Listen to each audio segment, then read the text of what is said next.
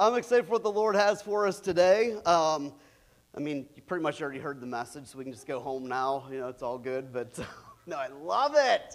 Getting unstuck from our yesterdays. Who here's ready to move on, move forward? God has good stuff for us. His plans and purposes are what? To give us a hope and He doesn't want to kill you or destroy you, right? He doesn't want to harm you. Yeah. And I'll tell you what, nothing harms you more than trying to move forward in the Lord while you're in the trap of the enemy, right? That will tear you apart. You will feel it. And so we're getting unstuck today. Today is that day when it ends, when we say yes to the Lord and move forward. Just a couple of reminders. This afternoon at 2 p.m. At the Royal Valley United Methodist Church, there's a community hymn sing. Also, this coming Saturday at 9 a.m., we're having someone come in to provide training for sound, learning a little bit of the theory behind why we do what we do, what that button does. So I want to encourage everyone to come on out for that. I appreciate Seth stepping back into the ministry. Beth, she's hanging there as long as she can, but they have her working at DeMayo's at noon on Sunday, so that creates a challenge. That's right in the middle of worship. And Megan, she's on her way back from Disney. She's in North Carolina, I think, at this point on her way back home. 20-hour bus ride. Yeah, you got to love those, right? She'll be back this afternoon. But we want to make sure that every ministry here at New Hope is fully equipped so that the Lord can just do His thing, right? So I just want to encourage you to find a place and get plugged in. I know if you're a regular attendee here, you probably received an email with our service manual. It's also on the wall as you walk outside here. Look for ministries, ways to get plugged in. And if you have a gift or a talent and there's nothing here, there's no ministry for it, let me know because we'll get it started, all right? We want to be moving forward in the Lord. And so our regular order of service going forward this year is actually going to be announcements, the message, and then worship. And so you've got freedom. If you can only hang around for a little bit and you worship a little and head on your way, that's fine. But we want to encourage you to stay. The altars are always open. We have an altar team that is trained and equipped. We really want to press in to the Lord this year and make Him our dwelling, right? Make Him our dwelling place. Psalm 91:1 from the Amplified tells us that he who dwells in the shelter of the Most High will remain secure and will find rest in the shadow of the Almighty, whose power no enemy can withstand. The dwelling of the Lord, it is like no other. This is going to be a crazy, turbulent year. I just sense it in my spirit. The Lord is shaking some things up. He is bringing justice to some areas. So it's going to be interesting, and we want to make sure we're staying in that safe security of the Lord. It's kind of likened to a park pavilion whenever a crazy, raging thunderstorm comes our way. Inside the pavilion, it's dry. You're safe. You're protected. But just take one step outside that pavilion, and you're going to be drenched, right? Drenched, and the wind's there, and you could get knocked out by a limb or lightning, and all kinds of crazy danger exists. Just that one step away, right?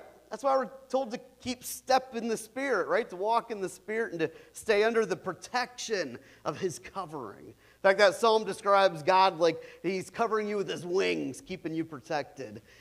This week, we're going to be continuing and asking ourselves, if that is the Lord, if He is a safe refuge and dwelling place, why in the world would anyone leave it? If you picture yourself in that park pavilion and there's a crazy downpour and thunderstorm, what in the world could make you walk out into that storm? Out from the safety and protection, right? Oh yeah, kids. We're going to release the kiddos back to Children's Church ages 7 to 12. I'm so sorry. Yes, enjoy your time with the Lord as well. What could make you do that? Well, this year we're starting a whole new message series dealing with one topic. One topic that causes so many of us. We've all fallen culprit to this at one point or another. And this is one topic that keeps us stuck like no other. Of course, it's called the grudge, but the real topic is that of offense. Offense. Anybody notice that today's culture is a little easily offended? Anybody notice that this tool of the enemy, like, it is crazy what he can do through offense.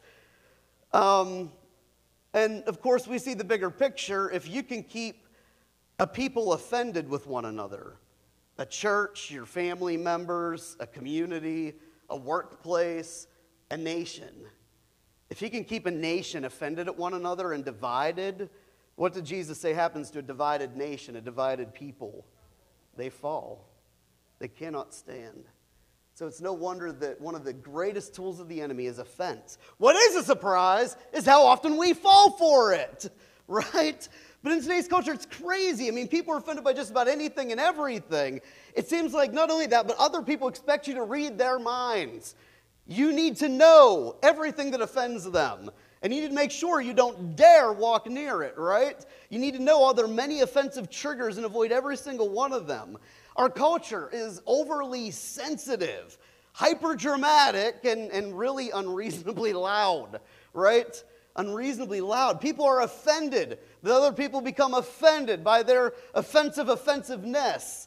I mean, literally, if you accidentally refer to somebody by the wrong pronoun in today's world, it makes national headlines. National headlines because, and it's happened several times in this past year, because you accidentally called someone by the wrong pronoun. It is just blows me away. I'm not that old, but this is not the America that I remember growing up in. Now I sound like the 50-year-olds when I was a teenager. But what is happening?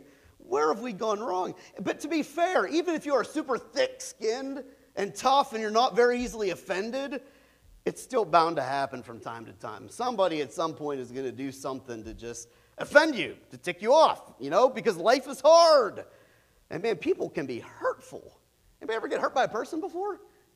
Yeah, if you're breathing, you've been hurt by somebody. Let's be honest here. And you've probably hurt somebody too, right? All right, so we go to Luke chapter 17. Luke chapter 17. I'm mixing all kinds of versions today just for fun.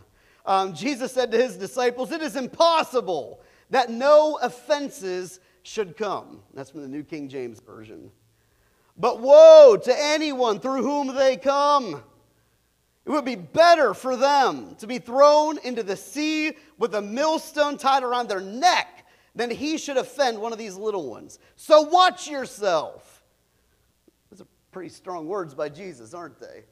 Other translations say that no sin should come, or no tripping should come. And we're going to see today why all these different translations, whether it's word for word or whether it's idea for idea, have translate this word differently and what it really means in the original writing.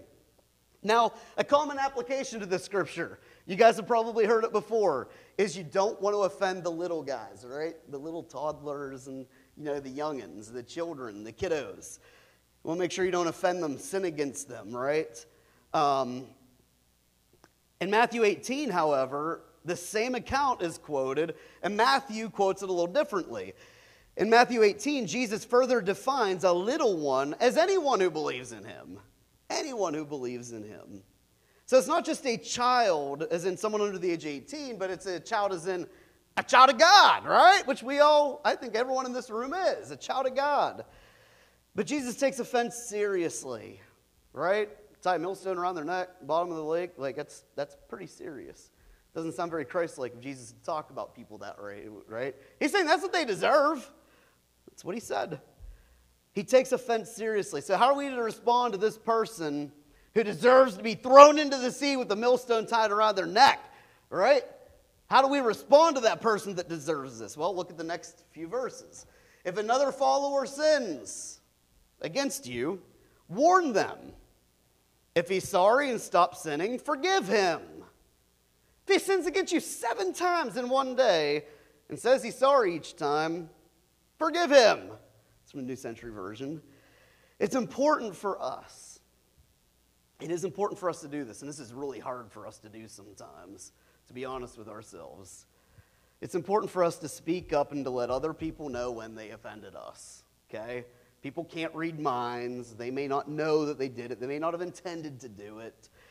Got to give people benefit of the doubt. You got to speak up. You got to let them know. If another follower sins against you, you got to warn them. You got to let them know. Go and show, right? That's the policy at New Hope here forever, because it's found in the scripture here. Go and show them. Otherwise, they may have no idea what they've done. And guess what? If somebody's not aware that they've offended you, they're going to keep on doing it, aren't they? Because they don't know. They don't know that offends you, so you got to let them know.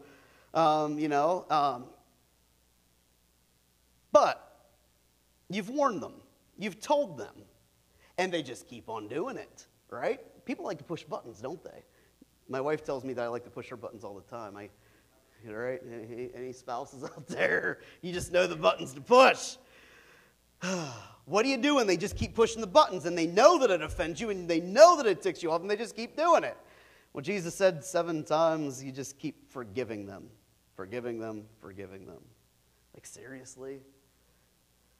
Well, the apostles struggled with this just as much as we do, responding to offense with forgiveness. In fact, the apostles cried out, increase our faith. Remember, that's how we started out this year before we even talked about the vision? Faith. We got to live and walk by faith. The apostles were saying, increase our faith. They needed faith to forgive repeated offense. They couldn't do it on their own. You can't do it in your flesh, right? We're well aware of this. And Jesus replied, I tell you the truth, if you have faith as small as a mustard seed, you can say to this mulberry tree, be uprooted and planted in the sea, and it will obey you. In Matthew, it's, you can tell the mountain to flee, and it'll be uprooted and go. And we love to use this verse in the context of radical faith, of radical obedience to the Lord, doing something crazy, right? Tell this mountain to move and it'll be moved. But the whole context of this is forgiveness, because forgiveness becomes rooted in our lives. That's why Jesus says, tell that mulberry tree to get uprooted and go. You got to get those roots out of your life. Otherwise, they get all snared up and entangled and your life gets snuffed out. You are the one who suffers. He says it's easy. You just need faith the size of a mustard seed, tiniest seed there is. And you can do it. You can do it. You can forgive people repeatedly. It's just interesting here because the apostles, if you saw what they did, Jesus gave them authority, right? And sent them out. They were able to cast out demons, heal every sickness, every disease. They were able to go out and to do all these miraculous things by the authority that Jesus gave them. But when it came to forgiving offense, they're like, no. Jesus, we need more faith. We need more faith to do this. This is crazy talk here, right? I mean, Jewish culture, and you can quote it from the Old Testament, Jewish culture was eye for an eye. Give them what they deserve, all right? They slap you, we'll just smack them right back. Then Jesus came and he did this radical teaching of, if they steal your coat, give them your shirt as well. If they forced you to walk a mile, stroll along an extra mile. Like this crazy, radical teaching. But why would Jesus require us to forgive someone by who his own admission deserves to wear cement, how's the saying go, cement shoes, and get sunk to the bottom of the sea, to die a horrific death? Jesus said that's what they deserve. It would be better for them if a millstone was hung around their neck and they dropped to the bottom of the sea. And then Jesus says, forgive them. Like it just sounds contradictory. It's a hard teaching. Why does Jesus say forgive them? Why would Jesus teach this? Well, to start, twice in the New Testament, this is the Old Testament scripture that is quoted. Deuteronomy 32:35. The Lord says, it's mine to avenge. It ain't yours, says the Lord. Twice in the New Testament, this Old Testament verse is quoted. Vengeance is God's. Choosing to avenge an offense ourselves, to get them back, to repay them for their wrongdoing, eye for an eye, tooth for a tooth. Literally, you're stealing from God when you do that. You're stealing from God. God says, that's mine. And stealing from God's a pretty bold move for anyone to do. God says, no, vengeance on them is mine. I see what they deserve. I see what they did there. I know what's happening. It's his. But the more important issue at hand is our own condition. God will administer justice to those who sin against us. He's a just God, right? And if you forget about how he treated your sin and how seriously he takes sin against God and against his people, I mean, just look at this empty thing hanging up here, right? Jesus nailed it to the cross. I mean, he takes offense and sin against us very seriously. But the more important issue at hand is our own condition. God wants to heal our hurt. He is more concerned about you. Yes, he's concerned about the person who sinned against you and offended you, but he's more concerned about you and your condition. So what is offense? What is offense? By definition, it's the Greek word scandalon, right? If you've ever, well, we'll talk about it later here, but what this word literally means, it is defined as the movable stick or trigger of a trap. Any impediment placed in the way and causing one to stumble or fall. This is literally what it is. When the word sin against or offend, as we find here in Luke 17, is quoted, in our language, it's really hard to find an English word to translate. So, you know, the translators of our scriptures today chose offense and sin and stumbling block and these kind of ideas and concepts. But in the Greek, this is literally what it is. It's you know, when you get those small little critters in the house, wintertime in western Pennsylvania, right? What this literally is, it's that little trigger on that mousetrap that you put the peanut butter or cheese or whatever you choose to trap them in. That's what this is. That's what offense is. It's a trap. It's a snare. Right? And what happens, well, unless you got little mice like we had back in the day, what typically happens when something chooses to mess with that tiny little trigger in the middle of a trap? Right? I chose not to offend people and show you it happening live. I got some video back in the day of me slaughtering some mice, and it's fun. But yeah, it's not pretty, is it? And guess what? When that trap went off, didn't hurt me at all, did it? I set the trap, didn't touch me one bit. But man, was that mouse feeling it, right? For just a split second. That is what offense is. Now, in the Old Testament, it's the Hebrew word pa. Pretty easy to say, right? Yeah, and then getting this from there's a cross-reference. There's an Old Testament quote found in Romans 11:9 where we translate it to offense, and it's the Hebrew word pa, which literally is a trap, a snare, a source or agent of calamity. Something that causes you harm, to fall. We're not just talking about harm, not just like bruising your elbow and skinning your knee. We're talking about a trap and a snare that is intended to destroy you, to destroy your life. That is what offense does.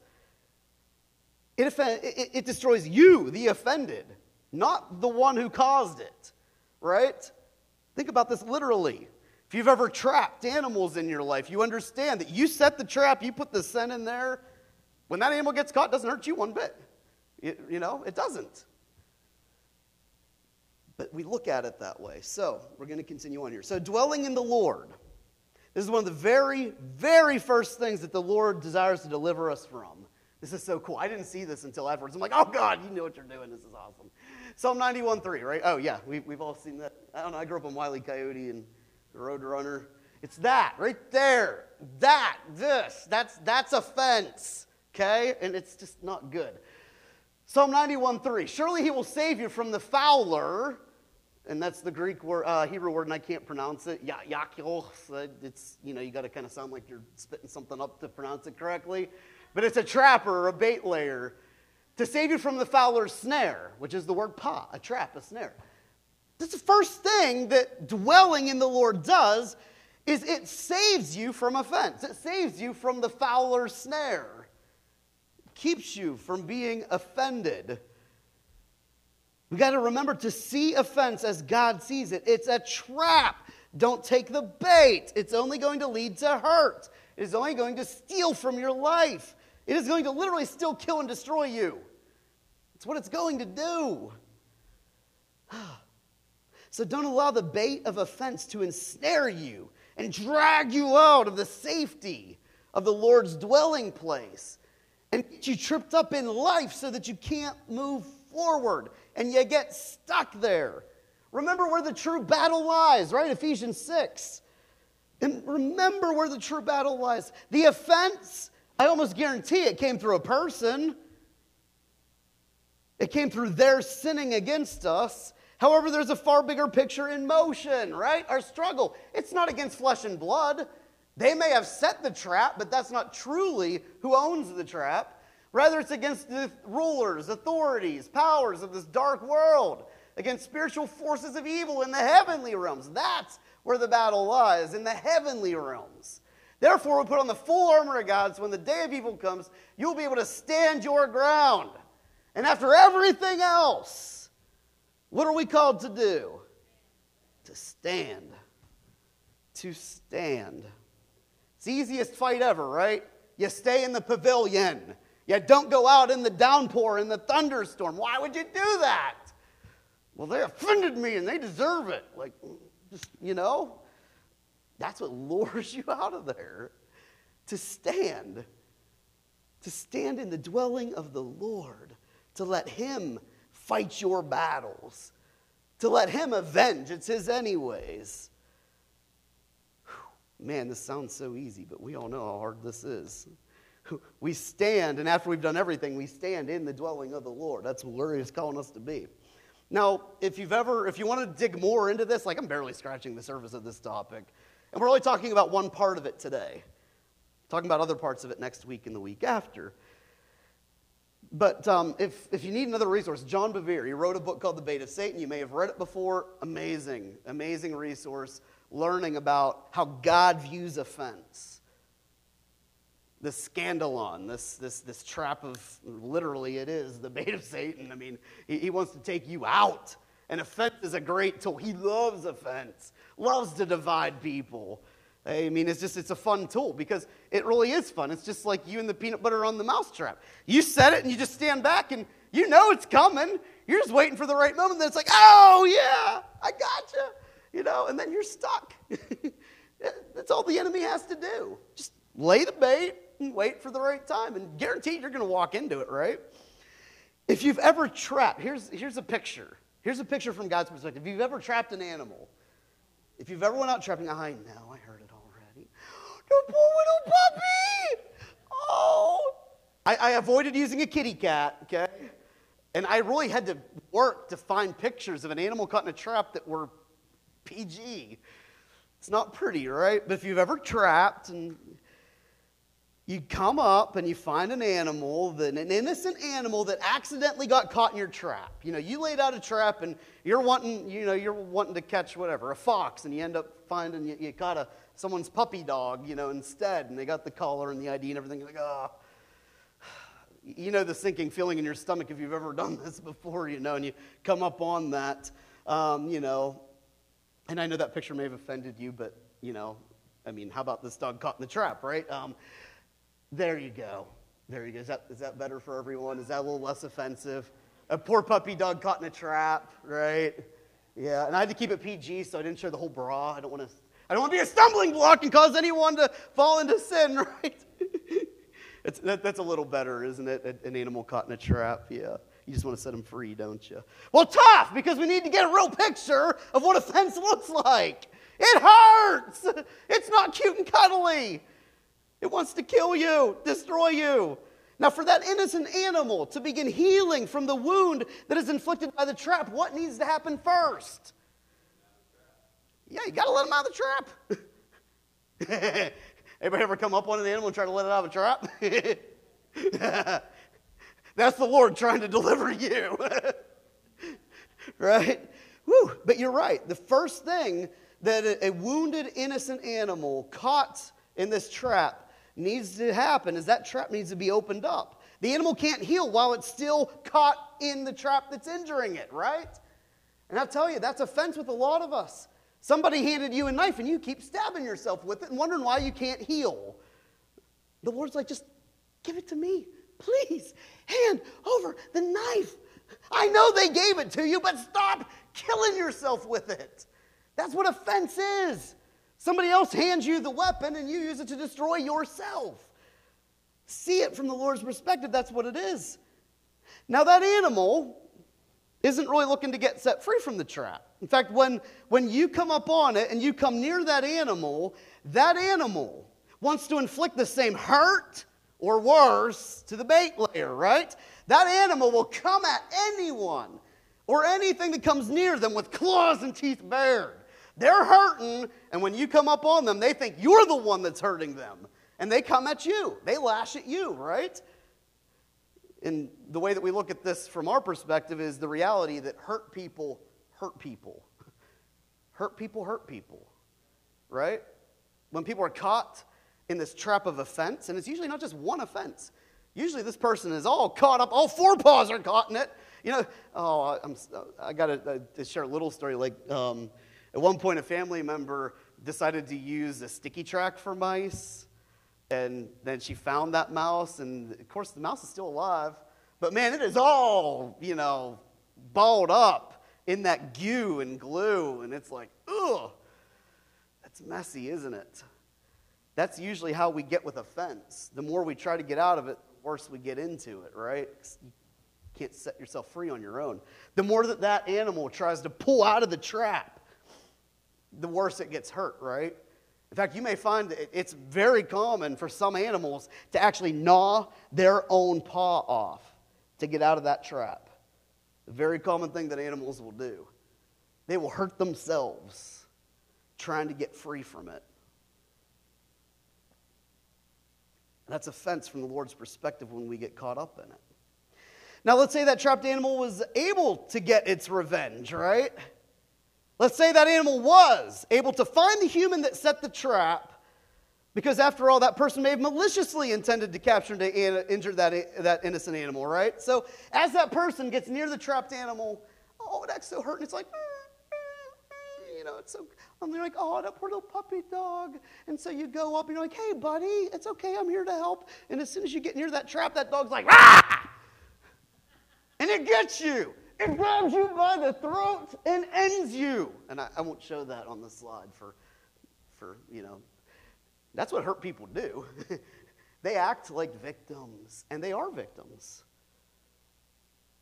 But hurt people hurt people. Hurt people hurt people. But let's say that animal does this. At the right moment, it lunges, it kills that animal. That's what they deserve, right? To have a millstone hung around their neck and drown to the bottom of the ocean floor. That animal might sense a tremendous victory at first, right? Yeah! Huge victory. I hurt the person who hurt me. I killed the person. It got revenge, right? Why does God not want us to get revenge? What happens to that animal? Okay, he got his revenge. He's still in the trap. And now he killed the only one that could set him free. Do you understand why offense is so huge to the Lord? Think about it that way. Even if you get your revenge, you will still be hurt and trapped and snared. And I am telling you from personal experience, if you have ever lived a life offended by somebody and then they passed away, man, that's really hard to resolve that offense, isn't it? Even when they're dead and gone, that offense is still just as alive in your life. It's a trap. It's a snare. Revenge solves nothing. May make you feel a little better. Let's be honest. We all live in this flesh. I know we're spirit-filled, spirit-led people, but it kind of gives you a little sense of, of glory whenever, someone who hurt you hurts themselves, but in the end, you're still trapped. You're still hurting. God wants to heal us. The first step is to let go of the trap, right? Let go of the trap. Let go of the desire to get revenge. Because as long as we hold on to them, we continue to hurt ourselves, and it is impossible to be healed. If somebody hands you a cinder block of offense and you just keep smacking it on your foot, you're never going to get healed because you keep re-injuring yourself, right? Offense is all about response. Offense is all about response. We got to let go and give it to God. I've heard it likened to holding on to a scorching hot pan, right? While you're waiting for the offender to get hurt, or drinking poison and waiting for the offender to get sick and to die. That's what unforgiveness is like. It just doesn't make sense. But forgiveness is how we let go. Forgiveness. is how we let go. It is a gift of God. Forgiveness is a gift to yourself. A gift to yourself. I remember whenever our little kids used to do Christmas shopping, and they had a little Santa's workshop, you'd give them $20 to buy gifts for everybody, and, I'm not saying any of my kids ever did this, but they come back with like a $10 gift for themselves and, and the 50-cent bouncy ball for all their family members, This is one you get to give to yourself. You get to give the best gift to yourself, forgiveness. And of course, we tremendously value forgiveness. When God extends it to us, right? When He forgives our offenses, we love it. Oh, you feel the weight of your sin lift. You literally feel like you're set free because according to the Word of God, when He forgives your sin, you have been set free. And we love freedom in this house. There is freedom where the Spirit of the Lord is. But we don't like forgiveness so much when it's ours to give. We love it when it's God's to give to us. But it's so tough for us. And that's why to become a Christian, you first got to understand what you're being saved from, what you're being delivered from. You got to understand the weight of your sin and the true cost of it before you can really be forgiven and start your walk with Christ. You got to understand what you're being saved from. Because all of us are ones who deserve to have a millstone hung around our neck and put on the ocean floor. In fact, that would be better than what we deserve. I mean, we deserve the lake of fire. We deserve it. We do. But good news of the gospel is Jesus took on the curse so that we might be blessed. He died that we might live. He took our place. He descended to hell so that we get to just live forever in the presence of God, starting now, here and now. Forgiveness is how we let go. All right? It's a gift of God. Colossians chapter 3, verse 13, bear with one another. Okay? God knows it's tough. God knows it's tough. He bears with you. You know what He told the Israelites? If I got to be with you for even a day, I'll kill you. I'll destroy you. You are a stiff-necked people. You get on my last nerve. That's the Steve Cromer version of the Bible, but he used some pretty rough terminology. He knows how tough we are to deal with. That's why the scriptures are clear about this. It doesn't sugarcoat it. Bear with one another. Forgive one another. If any of you has any grievance against someone, forgive as the Lord forgave you. Right? He's only asking us to do to others what He has done for us. Now, I firmly believe that if you don't have a relationship with the Lord, you can't truly forgive somebody. You can't, because you haven't received true forgiveness to be able to give to other people. Everything we give to others, we receive from God. And He is a good, good Father who gives good gifts, doesn't He? Woo! Forgiveness. Let's understand forgiveness a little bit. And again, I'm just scratching the surface of this subject. Forgiveness, it is truthful and honest about the offense. Forgiveness doesn't sweep it under the rug or downplay it. Oh, it's no big deal. That's what I have a tendency to do in my life. That's no big deal, No biggie, whatever. We're moving on, Forgiveness doesn't do that. Forgiveness is truthful and honest about the offense. That's how Jesus started, right? Millstone, that's what they deserve, but forgive them. Well, what about the second time? Forgive them. What about the third time? Forgive them. 7 times, 70 times in a day. Forgive them. Forgive. Because forgiveness is not about them. Forgiveness is about you. Forgiveness is opening the trap. And if they trap you again and you're like, yeah, I can't believe that this happened again. You open it up and it's about you. It's about your condition. It's about your state. It's about you being untouchable by the offender. How cool would that be? Living an unoffendable life. That no matter how much people push your buttons and try to trap you up, they can't do it. I'm telling you, it makes your spouse angry when they're pushing your buttons and you just keep forgiving them and loving them. And I think it was Paul that wrote, he said it puts heaping coals on their head, Just be untouchable, unoffendable. How awesome would that be in life? But forgiveness is truthful. Forgiveness is honest about the offense. It doesn't downplay, excuse, or minimize it. Forgiveness also puts healthy boundaries in place to prevent it from happening again, as much as you can. as much as you can, don't put yourself in a position to be hurt and offended again. Now, drawing boundaries, I've done so many message series on that topic. It's not something we're going to cover in 5 seconds here.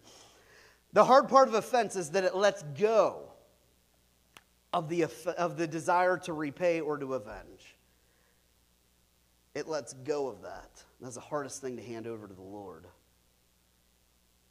This allows, however, the past offense to remain in the past instead of being dragged along with us into the present and the future. It puts justice back in God's hands, right? And out of ours. Most importantly, it enables God to begin the healing process in our lives. It allows God to finally begin to work in that situation. It's literally handing it over to the Lord. He won't steal it from you. Our God's not a thief. He won't steal that relationship or that issue from you. You got to hand it over to Him, and you do it through forgiveness. Forgiveness also protects us from further offense. It's far easier to hurt someone who is already hurt and vulnerable, right? It's far easier to ensnare and drag someone off who's already bound in some way. Whenever you come up on an animal caught in a trap, it's much easier to deal with that animal, right? They can't run away. They can't get away. It's easy to hurt someone who is already hurting and vulnerable. A common example of this is someone who gets caught up in the addiction of substance abuse, right? I mean, it's just something that all of us have been touched with in one area of our lives, or another. Think about that. They're caught in a trap, substance abuse. They just can't break free from it on their own. And it may start small, but usually it leads to harder and harder drugs, bigger lies. It usually leads to theft. They may have started out with drugs, but now they're stealing to be able to feed that addiction, and they're just lying and cheating, and you name it. And it leads to all kinds of sin. Sin, what does it do? It gives birth to death eventually, but usually to other sin first, right? It's sin. It's like you tell one little white lie, and then you got to tell another lie to cover that lie, and another lie to cover that lie, and then you got to remember who you told that lie to and who you told that lie. It's a trap. It's a snare. It will destroy you. Ensnared people are vulnerable to further traps, and hurt people, which leads to further offense. And it's a mess. It's a mess, and God is calling us to say yes to Him, to break free from that mess, so that He can do a work in your life to heal you. He'll deal with that other person, but He wants to heal you here and now, in this very day. Now, after dealing with sin that was being celebrated at the church in Corinth, Paul followed up. He wrote them another letter, and he said this. He said, anyone you forgive, I also forgive. This is in 2 Corinthians chapter 2, verse 10 to 11. And whatever I have forgiven, if there even was anything to forgive, I've forgiven in the sight of Christ for your sake. He doesn't even need to know what the sin is. Whatever you forgive, I'll forgive. Let's just Oprah this thing and everyone gets forgiveness, okay? He doesn't even need to know who it is or what it is. He's writing to the church in Corinth, and he's like, just forgive. Just forgive them, and I'll forgive them, and you forgive them, and we'll all forgive everything in the sight of Christ for their own sake. In verse 11, he says this, so that Satan might not outwit us, because we're not unaware of his schemes. We don't need no beta Satan running around in the church, right? We don't need snaps of don't you hate it when you go walk on tiptoes and eggshells around people? Because you don't want to offend them, right? God doesn't want His church to look like that. He wants us to be an army with the full armor of God on, so that we don't get so easily offended, so we don't have to walk on eggshells around each other, right? So that we're quick to let people know when they offend us, and we're quick to forgive. And then we can move forward out of the snap and trap of the enemy in freedom. So don't take the bait of Satan. Resist offense. Get some glory instead. Who wants some glory? Oh, yeah, I'm sorry. I'm ahead of myself here. In order that Satan might not outwit us, we're not aware of his schemes. Glory. Proverbs 19:11, it is the one's glory to overlook an offense. Be unoffendable. Get some glory. I like the glory of the Lord. It's good stuff. Can't wait till it manifests itself and we just play in it, and it's good times. Resist offense. Remain in the safe refuge of God's dwelling. Offense is the very thing that God's dwelling protects us from, right? The very first thing it protects us from. Now, we don't want to be boneheads like this, but hey, it protects us from really ourselves. Because regardless of who the offense comes through, the ultimate one who desires to drag us away from God's dwelling place is Satan himself. So don't take the bait. It's a trap, right? Not today, Satan, right? Isn't that the t-shirt that everybody... Yeah, but this is it. Because offense is a choice. May not feel like it. Your flesh is going to tell you it's not a choice. You're offended. But in the kingdom of God and by the grace of God, you have been empowered to rise above offense. Offense is a choice. And I love this cool thing. Look at the word responsibility. Responsibility. It's the ability to choose your response. You cannot control the actions of other people. I can promise you today, people are going to offend you. They're going to hurt you. There are some evil, wicked people out there that do evil, wicked, unthinkable things. And even to people they claim to love. It's going to happen. When you walk through this life, you're going to have every opportunity to be offended and to walk in offense. The enemy's going to make sure of it. It's going to happen. We cannot control the actions of others, but we do control and have a responsibility for our response to them. My response is my responsibilities. When jerks jerk, instead of taking the bait and looking like a hooked trout, forgive them. Swim around it, right? Swim away, be free. Because jerks are going to jerk. That's what they do, right? But you don't have to be like that fish, like, ooh, that's some tasty bait. I'm going to take that. Look at offense that way. You don't have to take the bait. You don't have to. You can choose, you know what? That person is a jerk. They deserve to have a millstone hung. You're just quoting scripture. You're proclaiming and declaring what the Lord says. They deserve to have a millstone hung around their neck and drugged to the bottom of the ocean. They deserve that. But that's the Lord's to give. That ain't mine. And you just walk around it, right?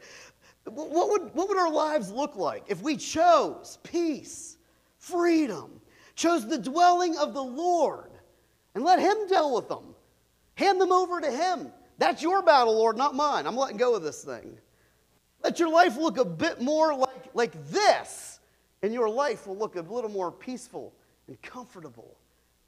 A little more like one of the Lord who is in the full armor of Him, right? A little bit like this.